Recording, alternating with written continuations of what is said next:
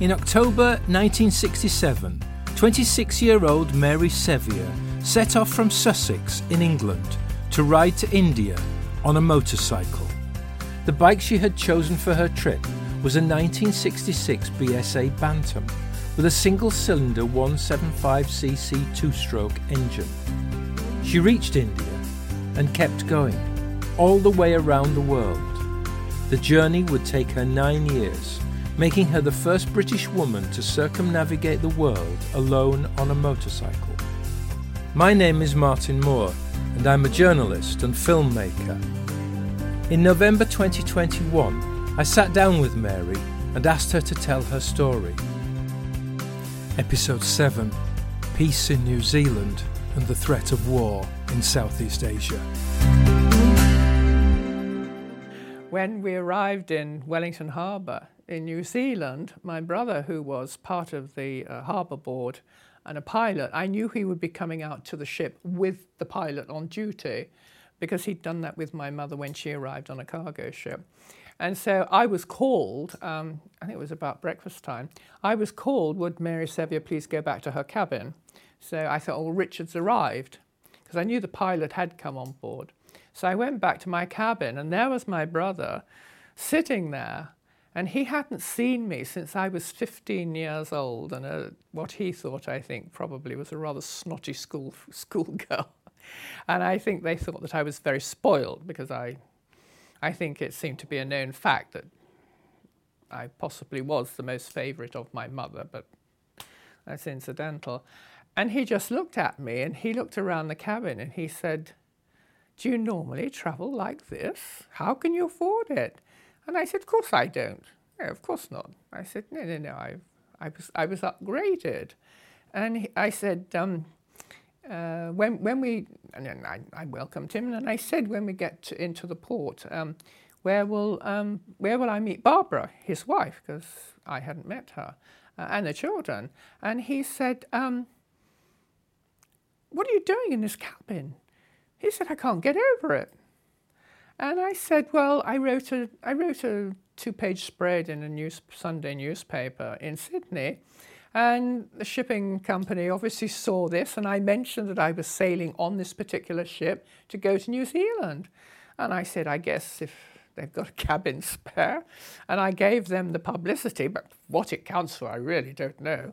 But I said, no, I got upgraded. I said, I didn't know anything about it until I arrived down at the port, and they took my motorbike, and my motorbike's sitting in a room somewhere. And I think the managing director was down there, who was seeing me out of Australia, which was really, really nice. I can't get over it. But I said, that's the sort of thing that has happened to me on many occasions when I have been around the world on this tour. And he said, I don't know how you're going to take this, but when you arrive on the quay, there are some newspaper people there. They want to interview you. And TV cameras. I said, oh, yeah, well, when am I going to meet Barbara? Is she going to be there as well? And he said, did you hear what I said? And he said, and then when we get back, he said, they want you on television programs and they want you on the radio. So I said, oh.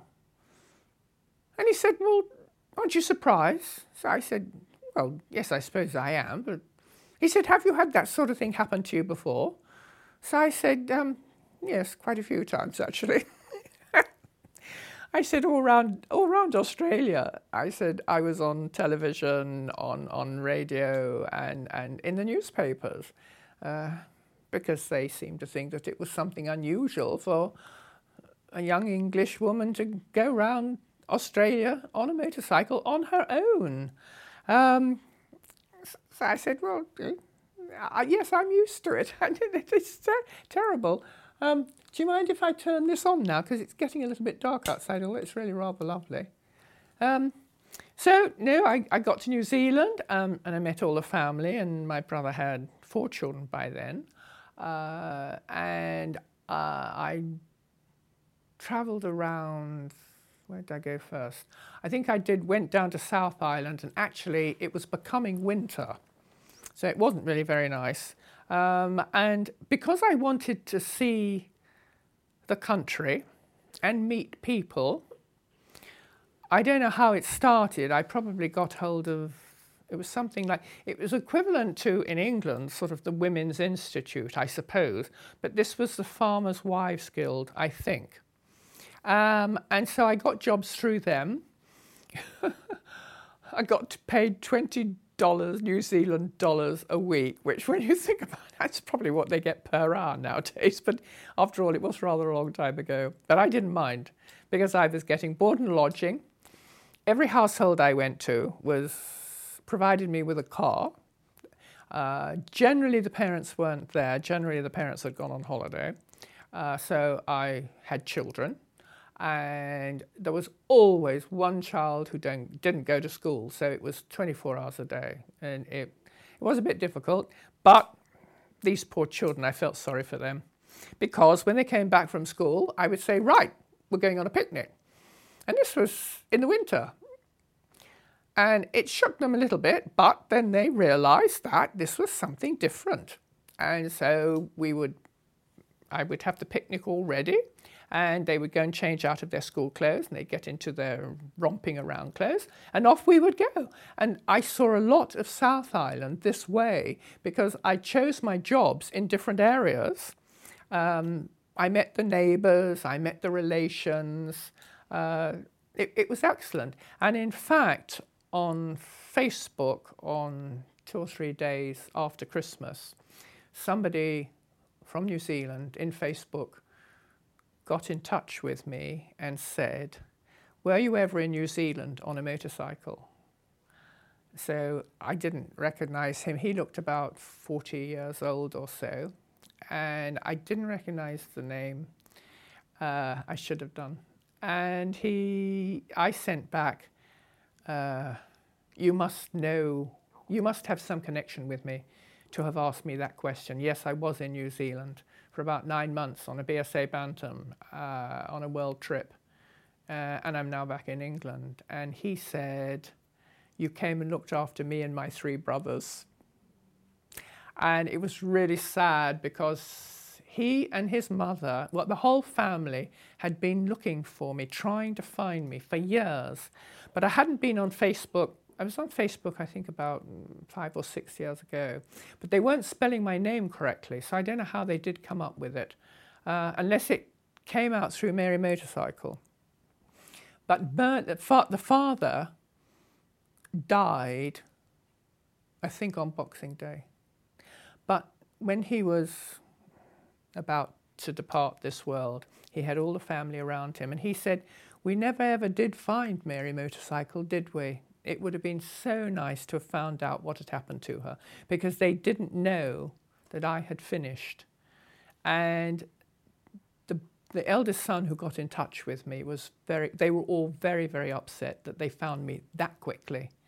But I'm now in touch with their mother, who's the same age as I am, and I hope to get out to New Zealand to see her because she actually knew of all the jobs that I went to. So if there's anything I've forgotten, she will know them, which is good.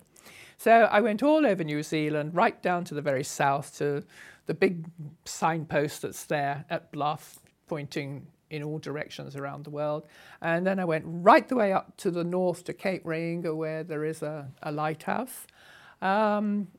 And then I was telling everybody that from New Zealand I was going to go to America. But after a few months of saying this, I got fed up with saying I was going to America. And I thought, oh, this is ridiculous. I've got enough money. I'll go to Southeast Asia. It's different. And after all, I've come this far, so I might just as well do Southeast Asia. So I found this, excuse me, the same Greek shipping company was going from Wellington to Singapore. So I booked a passage, and again, I don't think I got upgraded, but I think I got a single cabin, but that's not what I paid for. And of course, again, I didn't pay for the motorbike. I'd learnt, and it really was good of the captain on the first ship to tell me that I shouldn't pay for my motorbike. But as I said earlier, there are so few container ships now that carry passengers, and I don't know what would happen if one travelled on a cruise ship and wanted to take a motorbike. And nowadays, I believe, because you can get cheap freight for motorbikes. I won't say the name of the country, but there is one particular country that is known for flying bikes quite cheaply. And I think that's how everybody seems to do it. And then they will fly themselves. But of course, I just loved being on the ships anyway. It was such fun. So I went over to Singapore, and I went right up the east coast of Malaysia. I came down the centre, and I got on the train which went through the jungle. And in those days, it was very much an old rickety steam train. And I sat in a wagon with my motorcycle and my legs dangling off the side. And supposedly there were still militants up in the hills there in the jungle. And there was quite a presence still of, I think, the British Army there. Then I got to Penang, and my mother's first husband's sister and her husband lived in Penang in an old Penang house. Absolutely beautiful, on the top of a hill, immaculate parkland all around. They'd been there, well, certainly since the war, and he had actually been imprisoned by the Japanese. He was on the Burma Railway. And I guess he survived because he had been living in Malaysia, or Malaya as it was anyway, so he was used to the heat and the mosquitoes and everything. And he used to take me out to the rubber plantation and the coffee plantation that he owned, which he had inherited, I think, from some woman he'd worked for. And he used to tell me all these different stories. And I didn't know what dementia was, but he had it. And so I would hear these stories so many times, and I had to be so patient because I realized that he was elderly and I was their guest. But they really did have the most fantastic property. She was very devout Catholic. Well, they both were, I think, very devout Catholic. And they had villages set up. So they would have a village for Indians. They would have a village for, well, probably Catholics, a village for Muslims, a village for Buddhists, and they would educate them. There would be schooling. They would look after them. And when there was a public holiday, say Christmas, so that's Christian, but they would then have the Buddhists or the Muslims being servants. I mean, the place was overrun with staff. And I can remember the day I arrived, I was told to sit outside. I'd taken my motorcycle gear off and I'd parked the bike, etc. And I think I'd unpacked, but Mary said it was time for afternoon tea and everything was done to like very regimental. She had been a nurse, a matron, I think. And I was sitting on a chair outside, looking down the sweeping lawn. And out of the corner of my eye, I saw something moving. And I looked and I thought, oh my God, there's a snake. And it was a huge snake. So I thought, stiff up a British lip, Mary. It's only a snake. After all, the country's full of snakes. Don't worry about it. So as it came along, I raised my legs and the snake went under my legs. And Mary came out of the house and she shrieked her head off. There's a snake! There's a snake! I thought, oh, for God's sakes, it's only a snake. I mean, the country's full of them. Anyway, it turned out it was a highly poisonous snake. So she screamed for beaters. And of course, the beater came along and got a sack and God knows what else and carted the jolly thing off. And she said, didn't you see it? So I said, well, yes, I did. Well, why didn't you say something? So I said, well, I'd only just arrived. I could hardly shriek, there's a snake, because she'd probably say, what a stupid woman she is. It really was very, very funny. Anyway, eventually I left them, but on Sundays we used to go to the yacht club. I used to die, absolutely die. I could not convince myself that the staff didn't worry about it. Hugh would snap his fingers, he'd clap his hands, boy, boy. And I had to think really hard that he has been doing this for years and years and years. And the staff here in the yacht club have been here for years and years and years. So they know he is part of the old colonials. And on Saturday afternoons, they used to have tea and tennis. And I was sitting watching the tennis one day, and a woman came and sat next door to me. And she said, oh, it's all so sweet the way the what was their name? Oh, I can't remember what they're not. Hugh. The way Hugh and Mary hold these tea and tennis parties, it's very sweet of them because it's all so old colonial, isn't it? So I said, yes, it is very nice. And she said, and what are you doing here in Penang? And so I said, I happen to be staying with Hugh and Mary. I said they're relations of mine, which actually was a lie because they weren't. They were relations of my mother's. And I think Alan Wicker had a program a long time ago on television about, I think it was colonials. I don't think it was expats. I think it was the life of colonials. And he had gone round the world looking for people who still lived the old colonial life. And he found Mary and Hugh. And, it was absolutely fantastic. It really was watching it. It really was an absolute joy because it was after I had been to stay with them. Anyway, I left Malaysia. I went up through Thailand, Pattaya, well, some of the Phuket. Quite a lot of people went to Phuket, but more travellers as opposed to tourists. Pattaya, I think, had a couple of smart hotels. Now it's wall-to-wall smart hotels. And of course, a lot of beach resorts have now been found in Thailand. Very, very touristy. And then I went up to Chiang Mai. Then I went eastwards. And I don't really know exactly where I was going. I think I was trying to do a circle route. And somebody came screaming. I was going along a road past paddy fields, and somebody on a motorbike came screaming down the road and said, stop, stop, stop. And I said, what's the matter? Don't go any further, because you are getting to the Vietnamese border. And they will shoot you, because they will think that you're army and your enemy. So I said, oh, thank you very much indeed. With the Union Jack all over the place on my motorbike, but never mind. And then I decided I wanted to go up to Laos. So I went up to the Mekong and got a little ferry across to the other side. Stayed in Vientiane for a few days. It was very, very interesting, very run down. And I was offered a job helping a man run his office, and I think he was import-export. But at that stage, I had a feeling that probably the country was going to be taken over by the communists. And I thought, much as I would have liked to have stayed, because I did speak French, and they were very French-speaking there, because the French had been in there, I thought, don't know, a bit difficult getting back across the Mekong if suddenly everybody arrives. I can't swim and the motorbike can't, and I could be stuck on the wrong side of the river. So I decided, no, I was going to leave in the end. And it was the only time I paid somebody. There were 3 fat men in uniform, and I don't know whether they were immigration or what, but obviously they were officers of some form.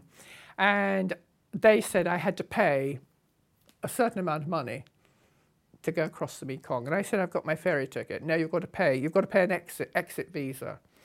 And I said, I don't think I do. And I realised that there was no way I was going to be allowed out. I can't remember whether they had my passport. I don't think so. But there was no way the 3 fat men, Tweedledums, were going to let me out without paying. So I had to cough up the body. And I was not amused, because I think it was the only time I ever coughed up money. It was a matter of principle. And then I went back over the Mekong and down to Thailand, down to Bangkok. And then I was booked on a cargo ship, Polish cargo ship, going to Hong Kong. And again, I didn't pay for it.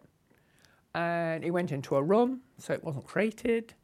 And eventually I arrived in Hong Kong, and I went to stay in the YWCA up the hill on Hong Kong Island. And I think we must have docked in the morning. So I think in the afternoon I rang up the 2 firms of English lawyers that were there at the time and said, I've been trained as a legal secretary. I was a court shorthand writer in the magistrates' court. Do you need any assistance? And one of them said no. And the other one said, where are you staying? So I said, in the YWCA up the hill. And they said, right, call you back. But there are two girls, Australian girls, sisters, who are staying in the same YW. And one of them works in our office. So you could always talk to them when they come back from work. So that evening, I got a phone call saying, yes, can you start tomorrow?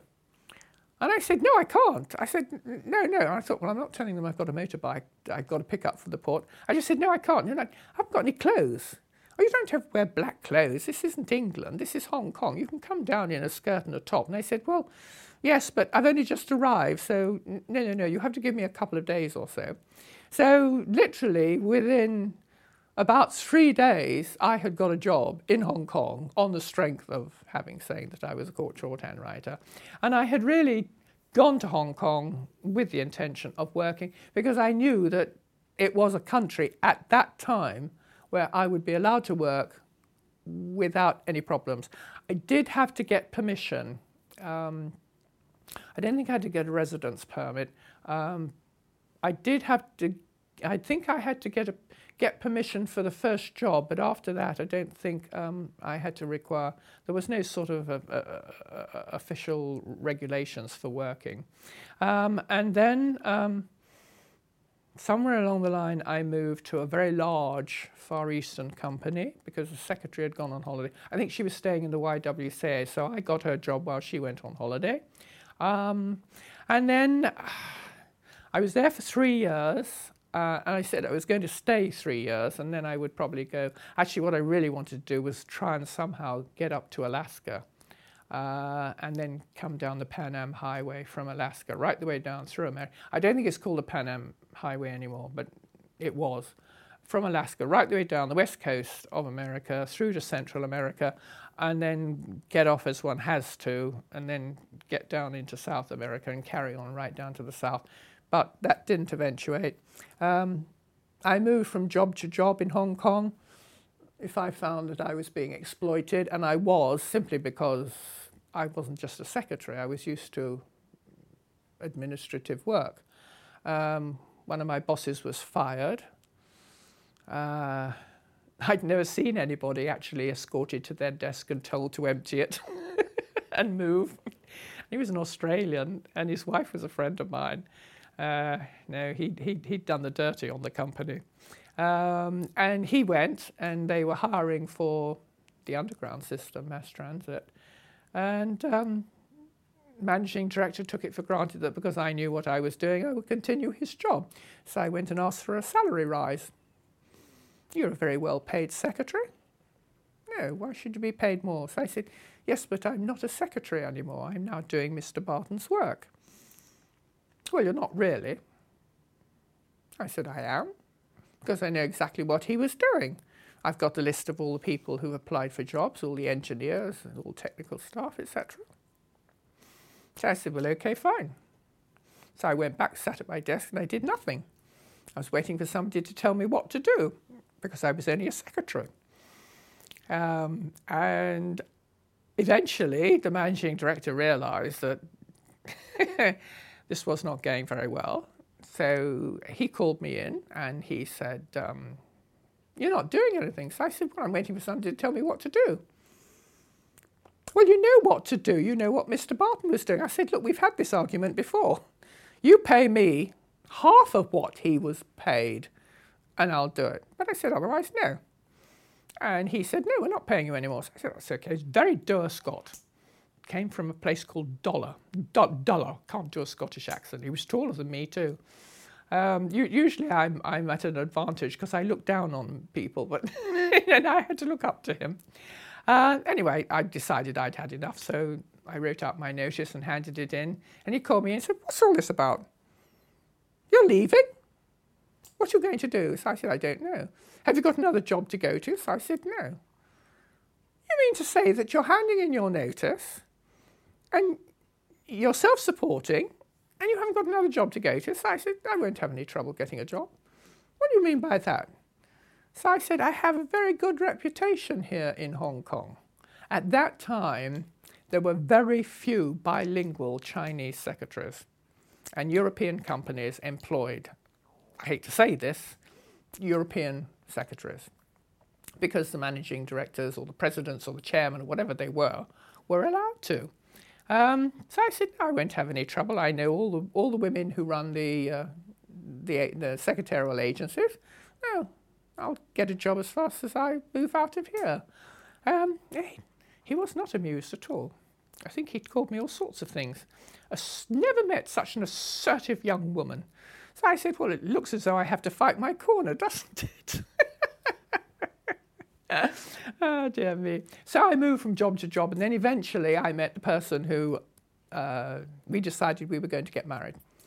And David said, I really think that you should ship your bike to America, go over, ride across the States to the other side, so that in your old age you can sit in your rocking chair and say, you went round the world on a motorbike. So I said, I didn't set off to go round the world. I am not a motorcyclist. I'm not the slightest bit interested in going anywhere on the motorbike. No, I'm not going to do it. I would like you to do it because I would feel very badly that maybe you might regret not finishing it.